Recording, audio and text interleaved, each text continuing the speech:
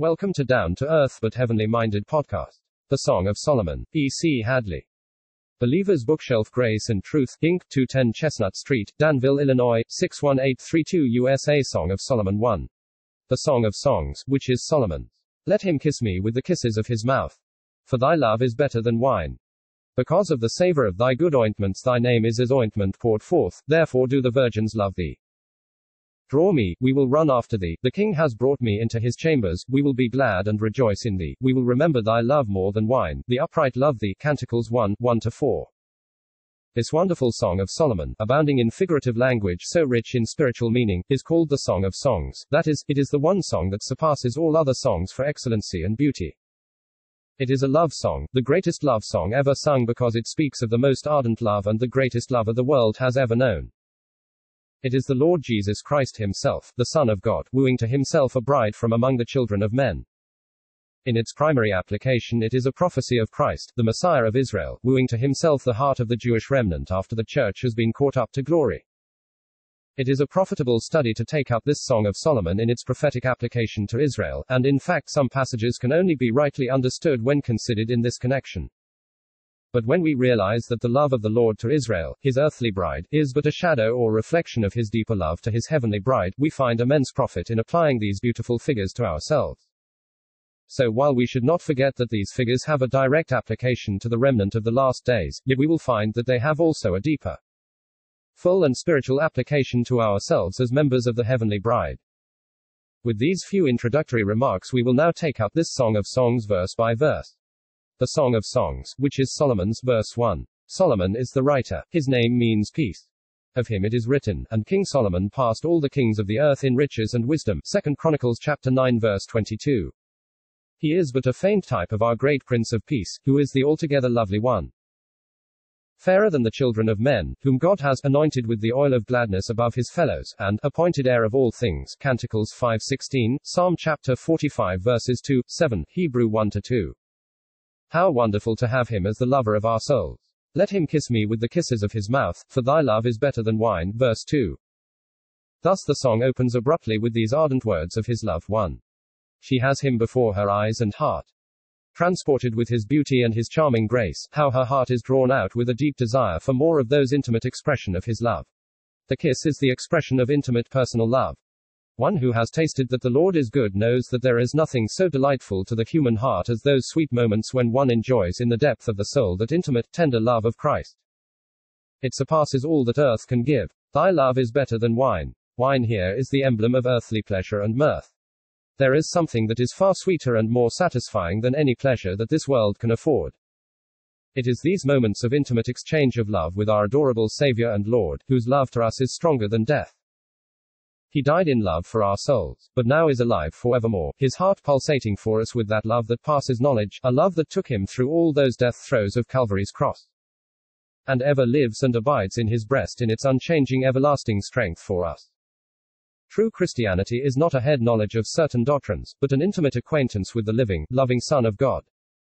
Alas, how many Christians seem satisfied with knowing that their sins are forgiven through his death, and fail to go on in fellowship with the living Son of God, whose love is better than wine. How much they lose in their own souls, for there is nothing that can compensate for lack of personal communion with the Lord.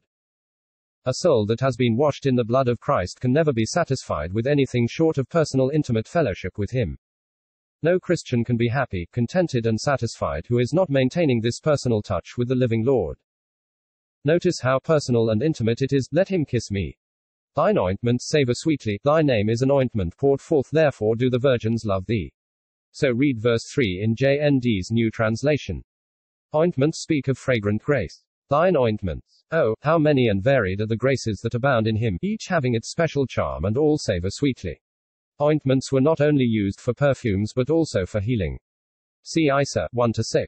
There is not a heartache nor a wound that his ointments cannot soothe and heal. Come to him with all your sorrows, disappointments and grief, you will find in him a balm for everyone. Thy name is an ointment poured forth. How sweet the name of Jesus sounds in a believer's ear. It soothes his sorrows, heals his wounds, and drives away his fears. It makes the wounded spirit whole, it calms the troubled breast, 'tis manna to the hungry soul, and to the weary rest. Not only is the name of Jesus so filled with fragrance, But he has many names in Scripture, and each name has a special fragrance of its own. Time does not now permit us to speak of the various sweet odors brought out by his different names. Thy name is an ointment poured forth, therefore do the virgins love thee. We love him because he first loved us. 1 John chapter 4 verse 19. It is his love that draws out our hearts to him, and the more we are occupied with him and his love to us, the more we will love him. There is no use to mourn over your lack of affection for Christ or to try and fan up a bigger flame of love for him. Turn away from yourself to Christ and keep him before your heart. Self-occupation will never deepen our affection for Christ, but occupation with him will. We should feel how sluggish our affections are for him, Christ, but it is not by mourning over our coldness, but by meditation upon his love for us that our hearts are warmed up. This is important to see. So turn away from your cold heart to the warm glow of his affection for you, and you will find your heart warmed by it. He loves us though there is nothing attractive in us. It is his nature to love. His heart of love cannot be satisfied without an object upon which it can bestow itself. But we love him because he is altogether lovely. There is no lack of attraction in him, but alas, how prone we are to let other things come in and take the place that should be only for him. We all feel the need of this ardent prayer found in our next verse. Draw me, we will run after thee. But let it ever be accompanied with that sincere purpose of heart expressed in these words, we will run after thee. The world is running after many things today. And all too often Christians are found running after this or that instead of Christ. No wonder their joy ebbs low and their light burns dim, and you see them restless and uneasy in soul. The things the world is running after can never satisfy an immortal soul created for higher things. God has called us unto the fellowship of his Son Jesus Christ our Lord, 1 Corinthians chapter 1 verse 9. And he has given us a spiritual capacity, when he made us partakers of his own divine nature, to enjoy him, and to find our delight in things above where Christ sits at the right hand of God. Think back over your past experience of your most happy moments. I am sure you will agree with me that it was always at times when Christ was much before your mind and heart, when you felt that he was near you. Isn't it so? Then return to him again with your whole heart and you will find your joy will return. Let us beware what we run after. May these words ever be the earnest prayer and purpose of our hearts. Draw me, we will run after thee.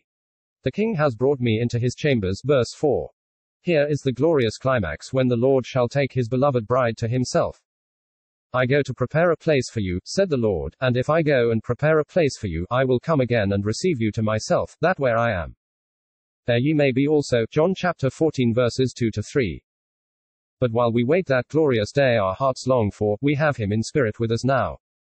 So we may say, we will be glad and rejoice in thee, we will remember thy love more than wine. Verses 4. We will be glad and rejoice in thee. Here is a spring of gladness that will never dry, a source of rejoicing that can never be exhausted. It is a fountain of joy from which we can continually drink regardless of the circumstances we may be passing through.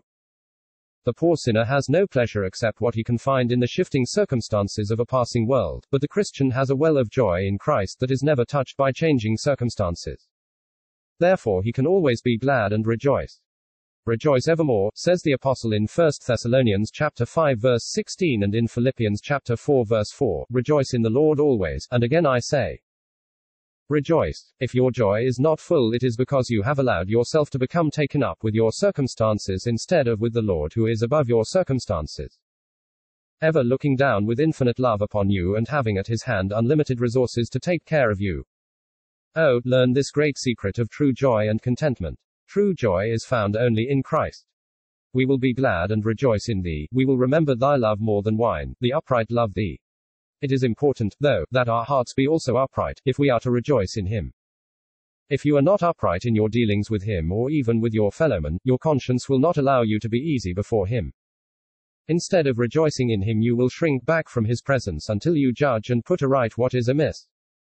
One reason why so many Christians are so restless and dissatisfied is because they have allowed things to come in between their souls and the Lord, or between themselves and someone else, and are not ready to own it and put it right. If you would be happy in the Lord, you must be upright before him. Let nothing come in between your soul and him. If in an unguarded moment something does come in, go to him at once about it and get it settled with him. How lovingly he will receive you when you go to him about it. He longs to have you happy and he knows you can only be happy in him. He wants nothing to be in the way to hinder you. I am black, but comely, O ye daughters of Jerusalem, as the tents of Kedar, as the curtains of Solomon. Chapter 1 verse 5. A careful reading of this wonderful Song of Solomon will show that it is divided into sections, or parts, with each part having a theme of its own, taking up a certain point and developing it to a climax, which for the godly remnant of the Jews will only be reached in the millennium. Verses 2 to 4 of this chapter are complete in themselves, beginning with the awakening of the affections of the bride-to-be, and leading on to the full joy and rejoicing in the person and presence of the king in his royal chambers. This forms, as it were, an introduction to the whole book, and gives the general theme which is taken up again and again in each section and brought through to the millennial climax of glory, only each time from a different angle, or from a different starting point, and enlarging on different details. I am black, but comely, O ye daughters of Jerusalem, as the tents of Kedar, as the curtains of Solomon. Verses 5. This verse begins a new section which ends also with the royal palace in verse 17. It opens with the confession frank and full of what she is by nature, I am black, but also coupled with the full assurance of faith of what she is by grace. Comely, black as the tents of Kedar by nature, comely as the curtains of Solomon by grace. The tents of Kedar, made of coarse black goat's hair and seen in all the dingy blackness under the bright rays of the desert sun, is a fit picture of what we are by nature, full of sin. While the beautiful curtains, made for the temple of fine twined linen, blue and purple and gold interwoven, is the symbol first of all of what Christ is in the perfection and beauty of his person, but also of the believer as God sees him in Christ, clothed upon with all the beauty and perfection of his person and work. It is not by our efforts we have this place in Christ, but by a sovereign act of God's grace. But of him God are ye in Christ Jesus, who of God is made unto us wisdom and righteousness and sanctification and redemption. 1 Corinthians chapter 1 verse 30. The repentant prodigal in Luke chapter 15 had nothing to do in making or arraying himself in the best robe.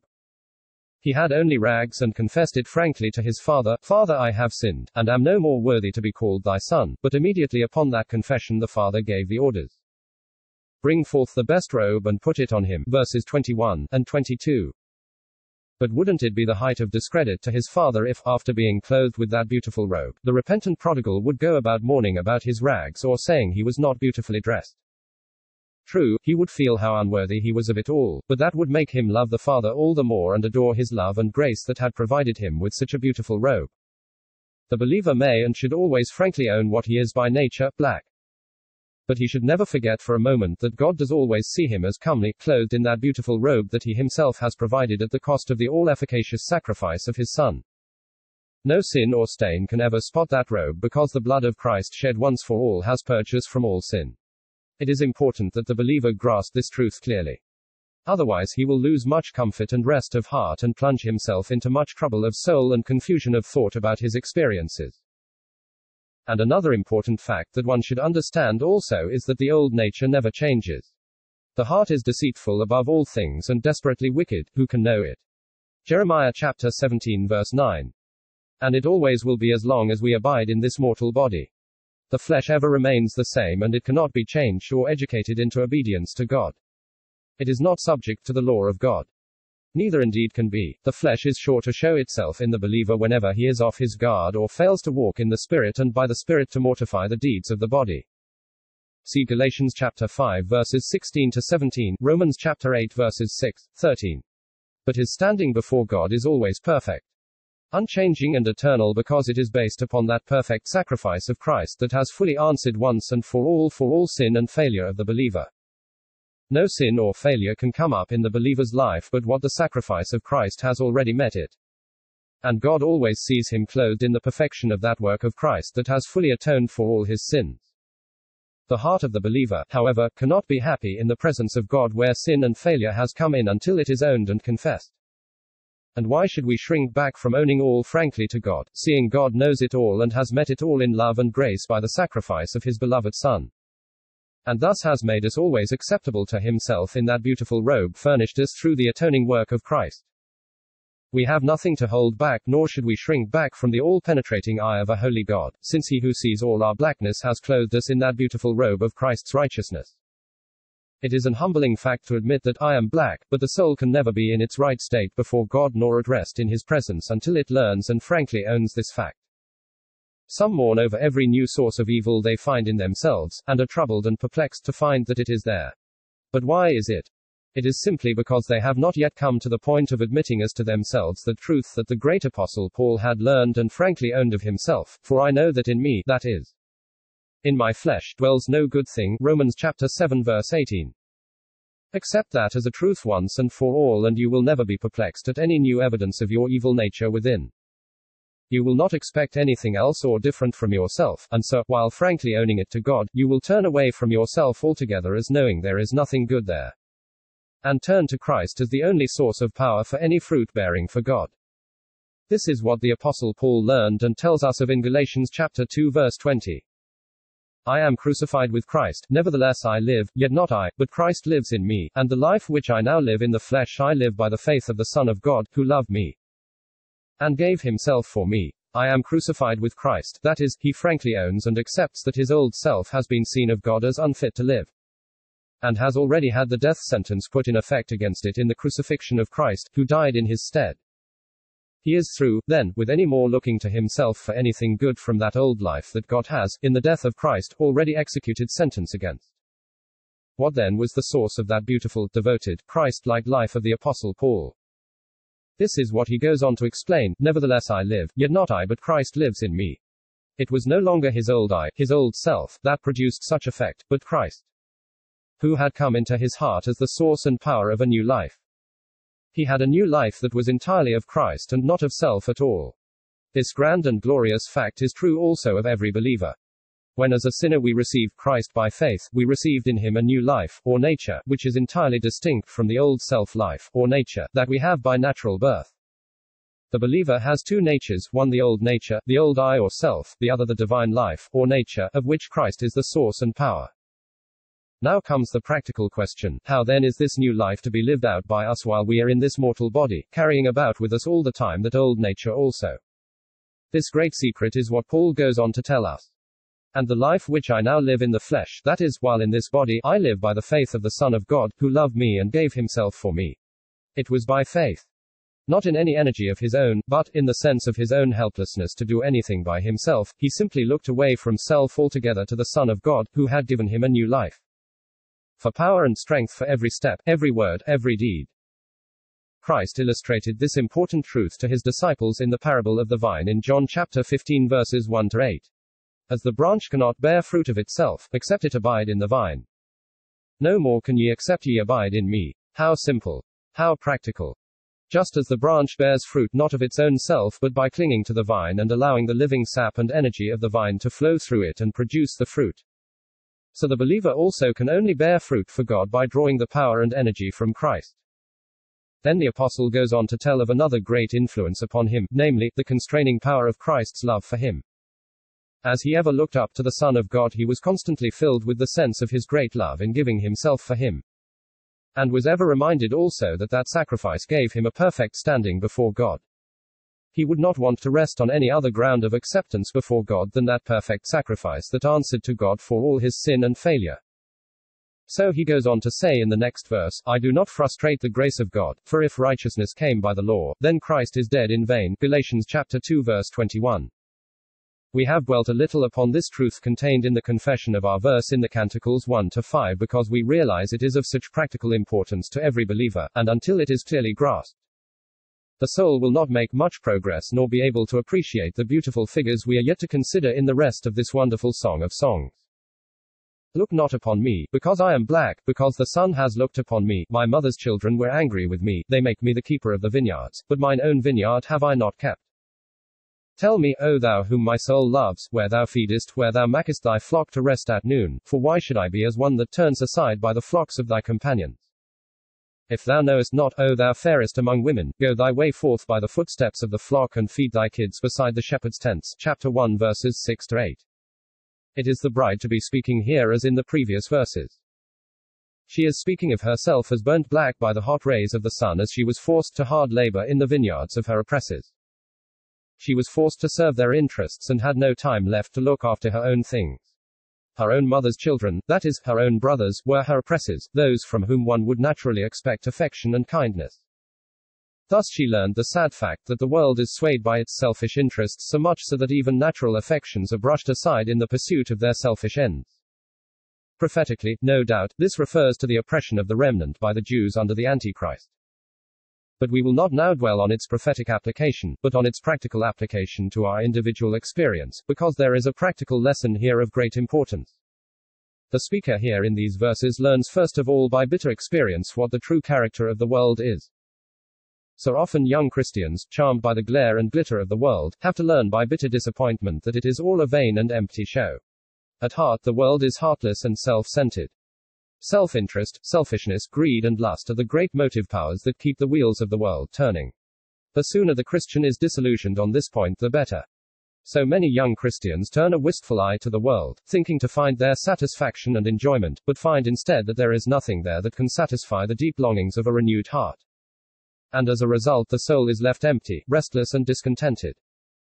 It is just such a state of soul we find here in these verses, and all disillusioned, restless and oppressed, she turns to her beloved and asks, "Tell me, O thou whom my soul loves, where thou feedest, where thou makest thy flock to rest at noon." How sad, yet how like our natural hearts, that we try everything else before we turn to the Lord to ask Him where to find the rest that He gives. Yes, there is a place where the sheep of His flock can find sweet rest at noon. Noon in hot climates like Palestine is the most trying time of the day, when the sun, a type of affliction, see Matthew 13, 6-21, beats down in all its violence. But the Good Shepherd delights to give rest to his sheep even during the most trying heat of the day. Dear reader, have you found this rest and contentment of soul that keeps your heart peaceful and calm during all the heat and bustle of the day, or when the hot rays of affliction beat upon you? These verses give us the secret of how we may find true rest for our souls. Tell me, O thou whom my soul loves, where thou feedest, where thou makest thy flock to rest at noon. Notice well the order here, where thou feedest, where thou makest thy flock to rest. Feeding comes before rest. Her own soul was hungry. There is no food in the things of the world that can satisfy the longings of the renewed soul, and there can be no rest while these longings are left unsatisfied.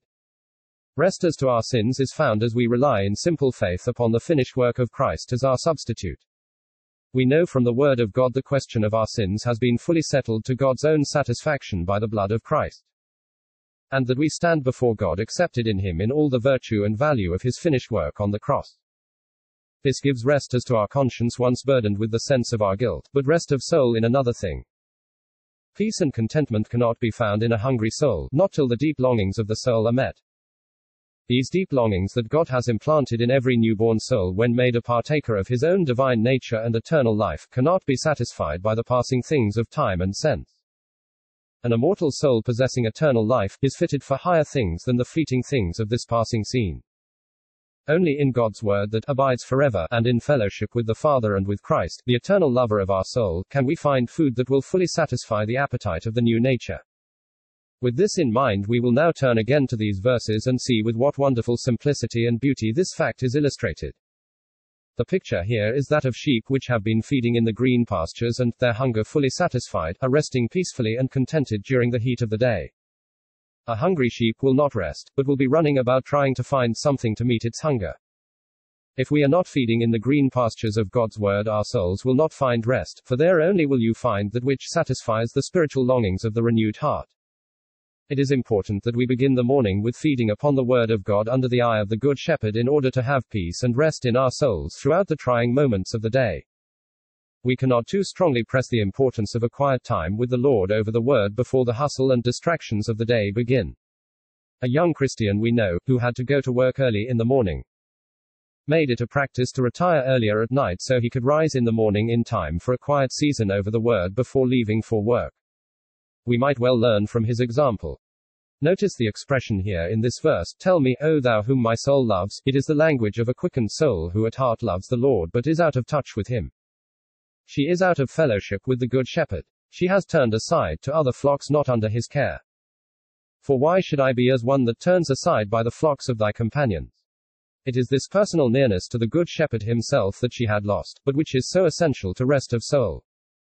It is not merely that we should read the Word, but that we should get in touch with the Good Shepherd as we meditate upon it so that our soul is fed by Him through it. It is this personal contact, this personal fellowship with the Lord Himself that is so essential if we are to have rest and quietness in our souls. If thou knowest not, O thou fairest among women, go thy way forth by the footsteps of the flock, and feed thy kids by the shepherd's tents. It is the Good Shepherd Himself now that answers her.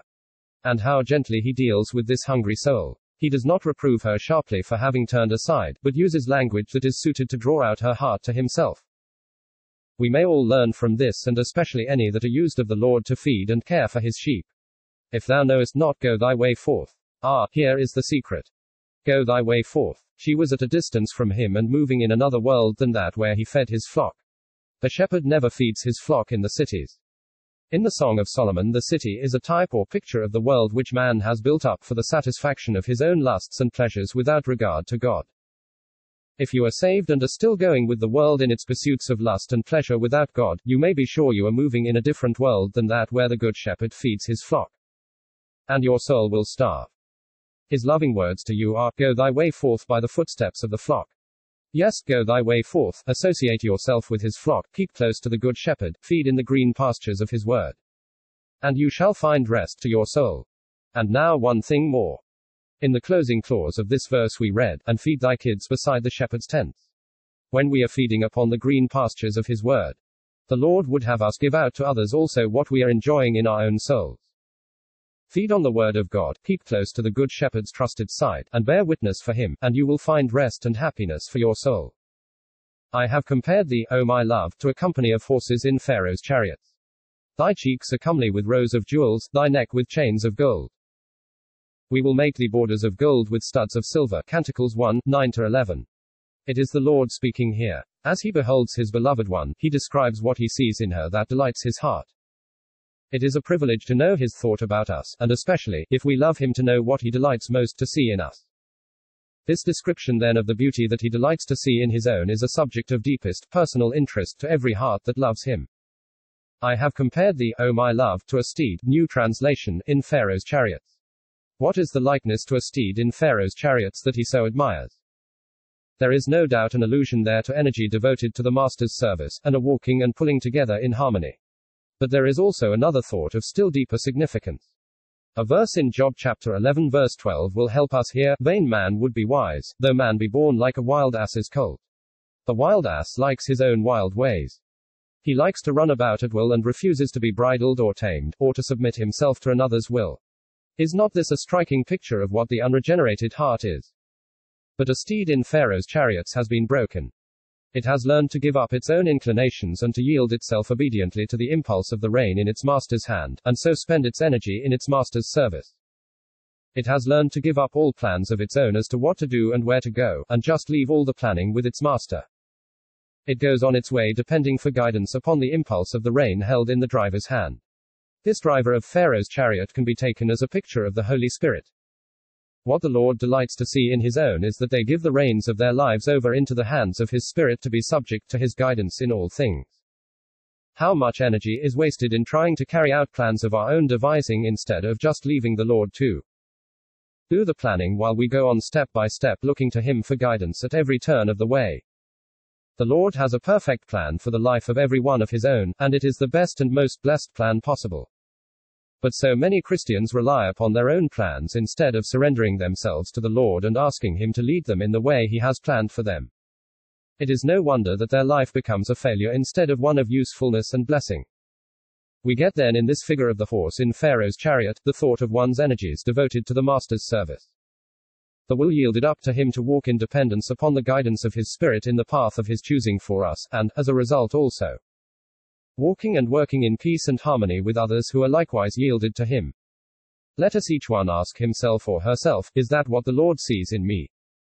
How it must grieve the Lord's heart to see his own so often in strife and discord, or spending their energy for selfish pursuits, going on in their own ways, missing by far his chosen plan for their lives.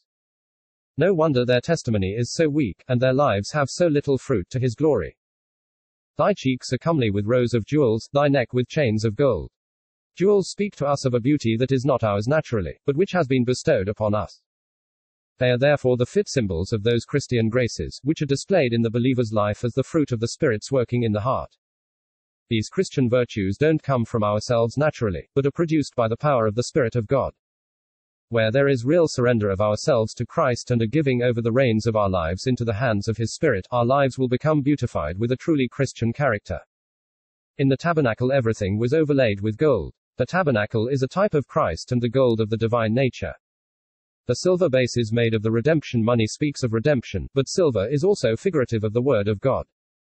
The words of the Lord are pure words, as silver tried in a furnace of earth, purified 7 times. Psalm chapter 12 verse 6. Every believer has been made a partaker of the divine nature through faith in the word of God. Being born again, not of corruptible seed, but of incorruptible, by the word of God, which lives and abides forever. Wherefore laying aside all malice and all guile and hypocrisies and envies and all evil speakings. As newborn babes desire the sincere milk of the word that ye may grow thereby. 1 Peter chapter 1 verse 23, 1-2. As we feed upon the word of God and yield our lives up to his Spirit, that divine nature will be manifested by us and the word of God lived out in all our ways. This then is the jewels of gold and silver which he delights to see in us. Are you wearing these jewels both in private and before the public? We will make thee bead rows of gold, new translation, with studs of silver. So the Lord and his Spirit would beautify his own yet more and more. Some have thought that this may refer to the crown of glory that the Lord as King of Kings will bestow upon his queen. While the king sits at his table, my spikenard sends forth the smell thereof. Sitting together at the table enjoying the same things, is an expression of communion and fellowship.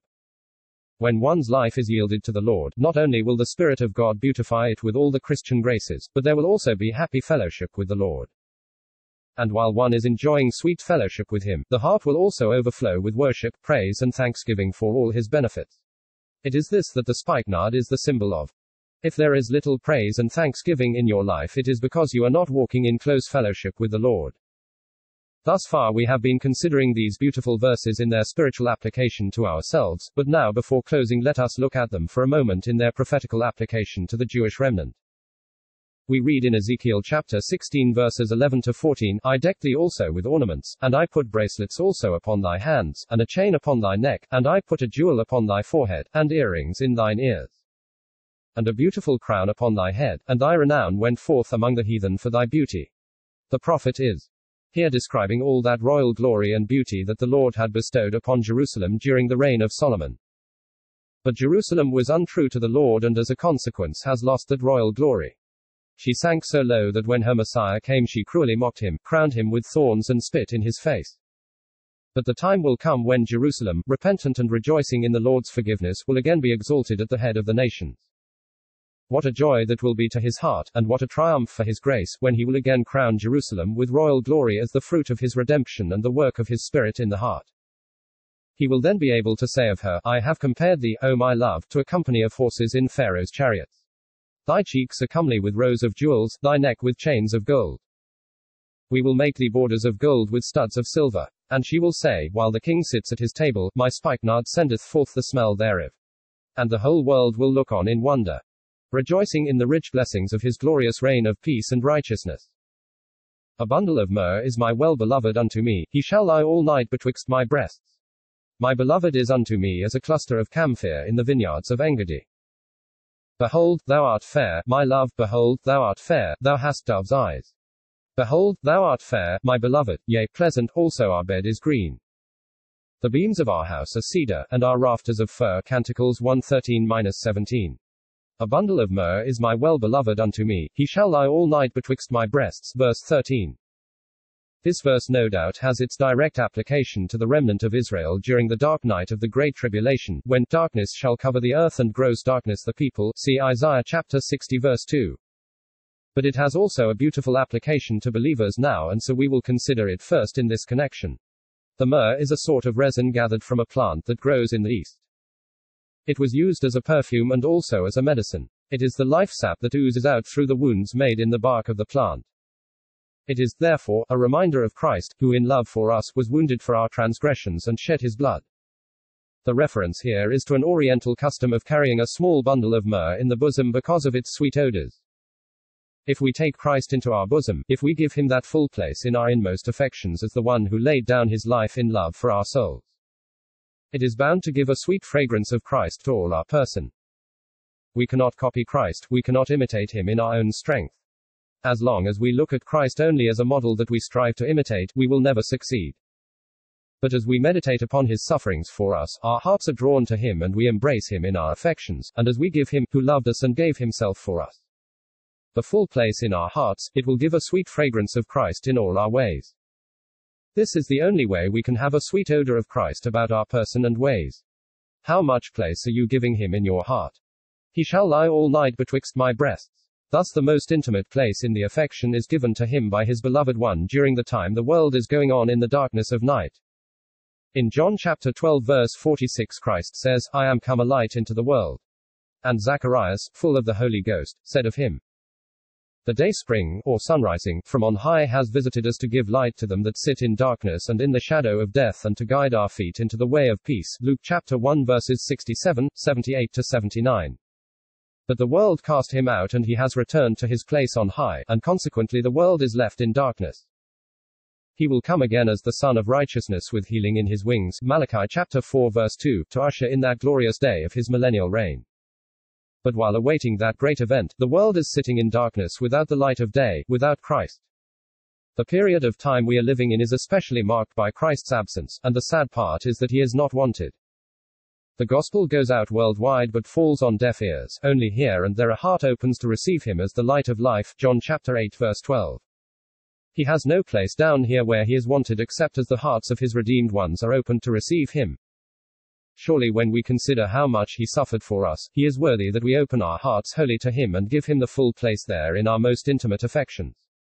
When we do so, the world cannot see him, but there will be a fragrance of Christ about our person that those around cannot help but take note of. Oh, let us give him then that full place in our hearts' affections, so that we can say in the language of this verse we are considering, a bundle of myrrh is my well-beloved unto me. He shall lie all night betwixt my breasts. My beloved is unto me as a cluster of camphor, henna flowers, New Translation, in the vineyards of Engedi, verse 14. The vine is often used by the prophets as a figure of Israel. For the vineyard of the Lord of hosts is the house of Israel, and the men of Judah his pleasant plant. Isaiah chapter 5 verse 7, see also Psalm chapter 80 verse 8. Verse 13 speaks of the place Christ should have in the heart's affections of his own during this present time characterized by the darkness of night. Because he who came as the light of the world was rejected and has returned on high, while in verse 14 we get Christ presented to us in his coming millennial glory.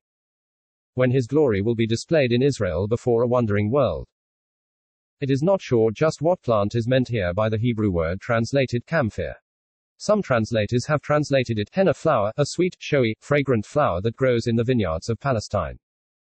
If so, it would be a beautiful picture of Christ in his coming reign over Israel, no longer hid from the eyes of the world, but seen in all the display of his glory and beauty in Israel. Then the moon shall be confounded, and the sun ashamed, when the Lord shall reign in Mount Zion, and in Jerusalem, and before his ancients gloriously, or in glory, and they shall see the glory of the Lord and the excellency of our God. Isaiah chapter 24 verse 23, 35-2. What a blessed day that will be when the glory and beauty of Christ shall be seen like the henna flower in the vineyards of Engedi, filling the whole atmosphere with his sweet fragrance. The special hope of the church is the coming of the Lord for her to take her to be with himself forever. While the special hope of Israel is the coming of the Lord to reign in glory as King of kings and Lord of lords. But when he is manifested in all his glory over Israel, the church shall be manifested with him in glory. When Christ, who is our life, shall appear, then shall we also appear with him in glory. Colossians chapter 3 verse 4. But the heart that is attached to Christ looks forward with delight to that glory Christ shall yet have in his coming reign, not so much because we are to share that glory with him, but because we long to see him have that glory which is due him, in this world that spit upon him and in mockery crowned him with thorns. The Father has purposed and will not rest till it be accomplished that the earth shall be filled with the knowledge of the glory of the Lord, as the waters cover the sea. Habakkuk chapter 2 verse 14. And how the heart of his bride-to-be should rejoice as she looks forward to the coming glory of her bridegroom. Behold, thou art fair, my love, behold, thou art fair, thou hast dove's eyes. Verse 15. As she is talking of what her beloved is to her, he now speaks up and tells of the beauty he sees in her. All this fairness is the fruit of his work of grace in her heart, drawing out her affections to himself. Behold, thou art fair, my love, behold, thou art fair. The repetition shows the ardor of his enraptured heart as he gazes upon his bride now made perfect through his grace. Thou hast dove's eyes. The dove is the symbol of faithful love, of purity, holiness, and peace. When a dove is separated from her mate, she rests solitary and mourns till she sees him again, so is a proper emblem of devotion and attachment to Christ. The pigeon or turtle dove, both of the same family, was the only bird that could be offered on the altar as a type of Christ in his love and purity and devotion to God's glory. The Spirit also descended upon Christ like a dove. Matthew chapter 3 verse 16. So, in the dove's eyes we can see that Christ-like Spirit produced devoted, faithful, pure love. When he speaks of her beauty, she answers back, Behold, thou art fair, my beloved, yea, pleasant. And then adds, Our bed is green. The beams of our house are cedar, and our rafters of fir. Verses 16 and 17. The bed in a house of cedar and fir speaks of rest in a place of incorruptibility and royal glory. The cedar and fir are the symbol of royal glory. David and Solomon both made houses of cedar. They also resist rot, so are the emblem of that which is incorruptible and enduring. The bed, which speaks of rest, in this house of cedar and fir, is green. Green is the most restful color in nature. It is a compound color made by mixing blue and yellow together. Blue is the heavenly color, and the golden yellow is the emblem of that which is divine and free from all alloy. The gold was used everywhere in the tabernacle as the emblem of the divinity of Christ. To sum it up, we get, then, in this green bed in the house of cedar and fir, a divine and heavenly rest free from all alloy in a place of incorruptible and royal glory.